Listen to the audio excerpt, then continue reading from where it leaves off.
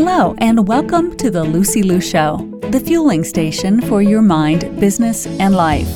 And now, here's your host, Lucy Liu. Hello, beautiful souls. Welcome back to another episode on the Lucy Liu Show. And this is, of course, your host, Lucy Liu. What if every single day you went out into the world knowing that your clothing perfectly complements your goals, lifestyle, personality, and body? That your appearance positively supports who you are and how you live? Chances are you'd feel pretty good about that, right? And your life would change on many levels. But let's face it. Most people aren't projecting that kind of consistent visual statement. And that is why I have my special guest today, Patty Buccellato, who is a certified image coach that makes it her mission to bring clients to just that place. She guides high visibility women think Zoom meetings. She brings the best out of you so that you can unleash your natural magnetism. So in this episode, we're going to learn why not every great outfit makes a great Zoom choice, things that you should never wear in front of the camera, and other hacks to help you stand out in today's virtual world. Enjoy our conversation. And if you need to double your confidence in 30 seconds, remember to head over to www.confidentandepic.com. Welcome to the show, Patty. Thank you, Lucy. I am thrilled to be here. I love Zoom. Sometimes people get Zoom fatigue, but Zoom has been a game changer. We're able to stay connected over Zoom, but not every great outfit makes a great choice for Zoom. Would you agree? That is absolutely true.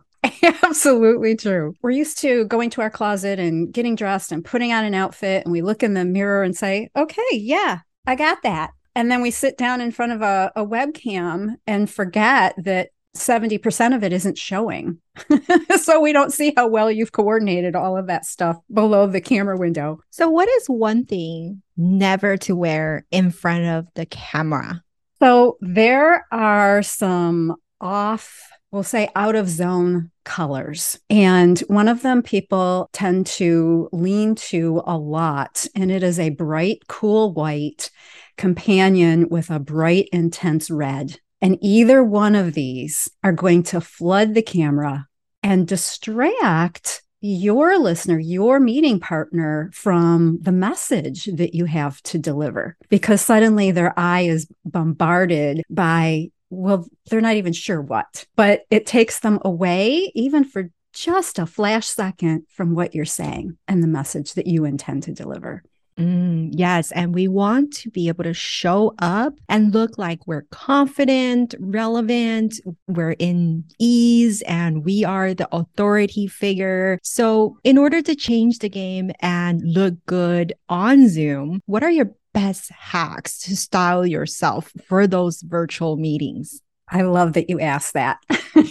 So one of them I just actually hinted to in terms of looking at a whole outfit rather than the frame that we actually have when we're in the webcam. Because I might get dressed and I have this lovely necklace or scarf that's coordinated with my outfit, and I look in my full length mirror and everything's going on and I'm hitting on all points and it's just lovely. And then I sit down in front of the camera here and half of my necklace is gone, out of sight, because it looked fabulous with my outfit, but it wasn't gauged to this much smaller frame that we are seen with when we're on a web call. And it can make a huge difference when we look at the proportions of what we're wearing in the upper body so that we're not having pieces that are actually cut off and gone from the scene entirely. Because so many elements that we wear do a fabulous job of framing our face when there's symmetry and balance. That is so true. I have some jewels on my shirt right now that you can absolutely not see them because my mic is covering them.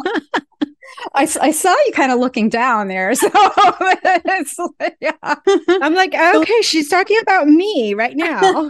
In this moment, that may be true. So what I often recommend for people to do is, before they get on a call, do a staging of the call. We think so much about the background and we strategize what's happening there, whether we put a Zoom background or our own natural or a blur or whatever, but sit down in front of the webcam before you jump, especially an important call, whether it's a client or, something, not someone that you're, on a regular conversation with every day, but this is a meaningful meeting, and sit in front of the camera, whether I'm on a Mac, so I'll tune into QuickTime and just take a quick view of, okay, what does it look like within this smaller frame? But that's easy to do also just within Zoom, to do a fake call with yourself and see what you look like before getting on the meeting. I've seen people with like cat looking eye type of glasses or specialty scarves that just gives them that personal flair that really stand out and makes me remember them forever, right? So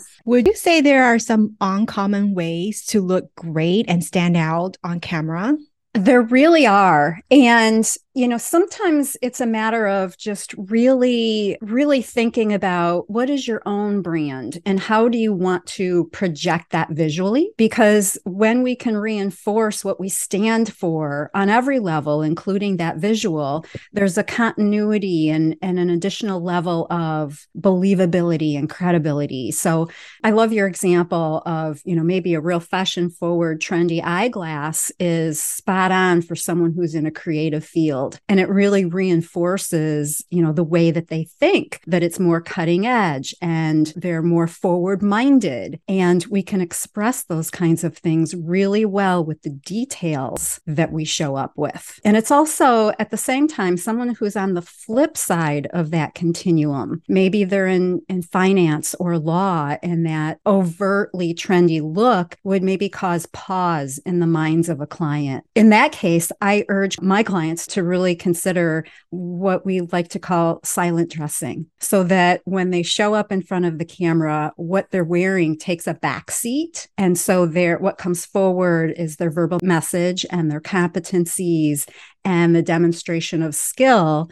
And the visual pieces just take a quiet supporting role in that field of work, because we have a lot of perceptions about what this role looks like and what someone who does this particular job, how they show up. And it has a bearing on how we believe in their ability to deliver their work product in each of those scenarios. Yeah, I like how you talk about silent dressing. I know you said it's an effective delivery method for an influential professional women to project their on brand message, right? Yes.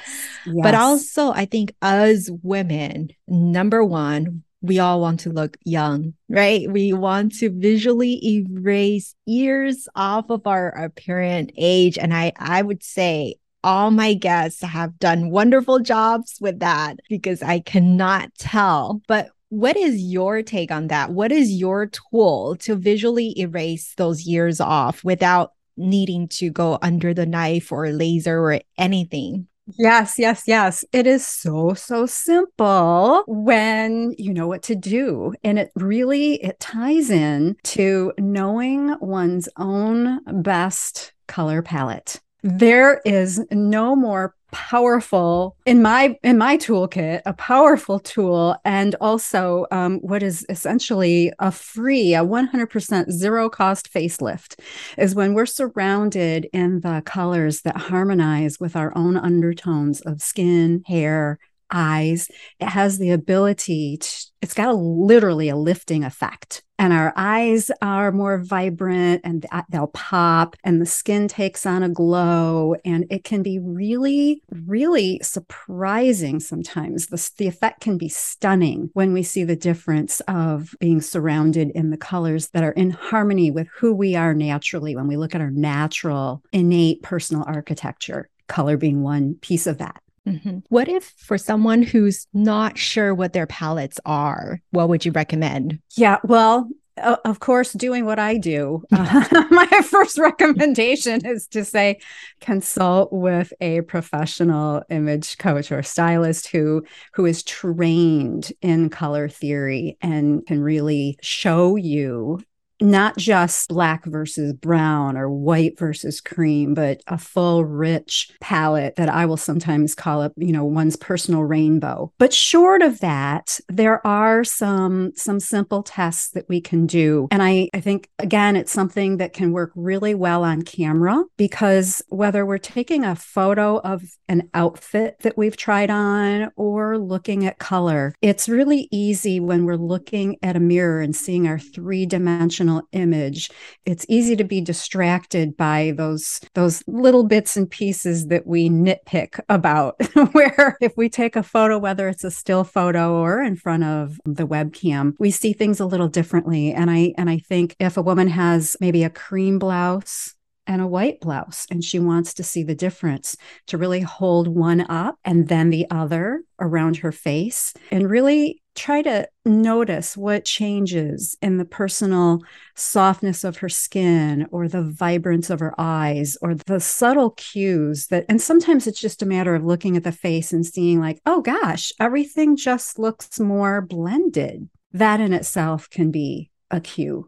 Versus sometimes that what we might see a harshness when we're wearing colors that aren't necessarily our best friend, but it really can make a world of difference. Yeah. And as women, many times we feel like there's nothing to wear in our closet, right? When does it make sense to return to closet ground zero and build a wardrobe from scratch? Yeah. So, it's true that we do have a lot in those closets. And we find, again, studies showing that we wear like 20% of our clothing 80% of the time. So in any closet, there's a significant amount of waste and non-use of money well spent. But there are times, and one of those can be when we find that when we identify the colors that work beautifully for us, and we walk to our closet, we open the closet door and find that there's nothing in it but black.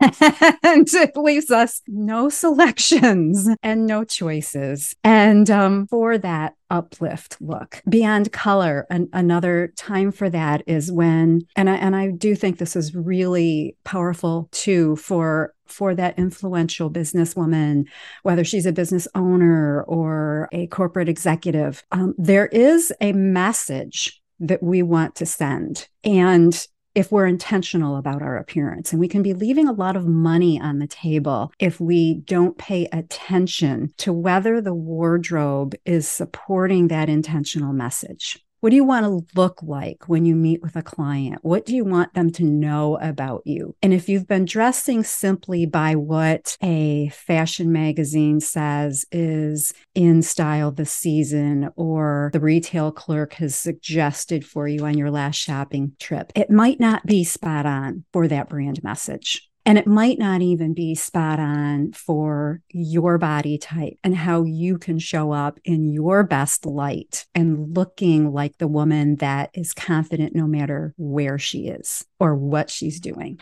Because I've worked with a lot of really talented professionals who are, just really feeling on their game when they're on the job. And they come out and they're at a loss of how to get dressed for the weekend when they're going out for a social occasion. And I hear from clients like that. And it's like, I feel frumpy when I go out. I feel totally in charge Monday through Friday. And then on the weekends, I don't know what to do. And it really comes down to knowing themselves. If we know ourselves both inside and out, really understand our personal architecture, we can dress for that.